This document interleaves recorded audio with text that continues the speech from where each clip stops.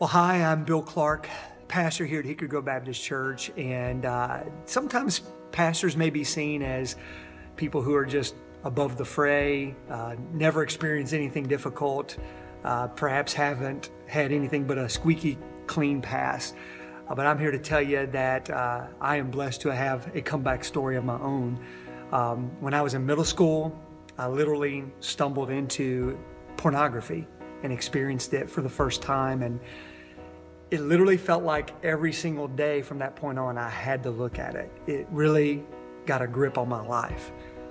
And even in that time, I knew it was wrong. I knew I shouldn't be looking at it, but yet that's exactly what I did. I got a rush from that. Over time, just looking at still pages wasn't enough. I had to find video and watch that. It had a real grip on my life. But everything turned around when I met Christ. For the first time, it seemed like I understood that everything I'd heard Jesus had done, He actually did it for me, and that it would somehow change my life if I would just trust in Him. And so I finally just threw up the white flag of surrender and said, Jesus, my life is yours. But as a lot of addictions can be, it sort of faded back into my life. The truth is, it took about 2 years to really be able to say, this no longer has a hold in my life. There were lots of ups and downs. It was a long journey, but by the power of Christ in my life, and a lot of prayer and a lot of tears, I made a great comeback. What's also kind of another cool story is the pornography I stumbled into as a middle schooler happened to be my dad's. And I never talked to him that I was looking at his stuff, and he never talked to me.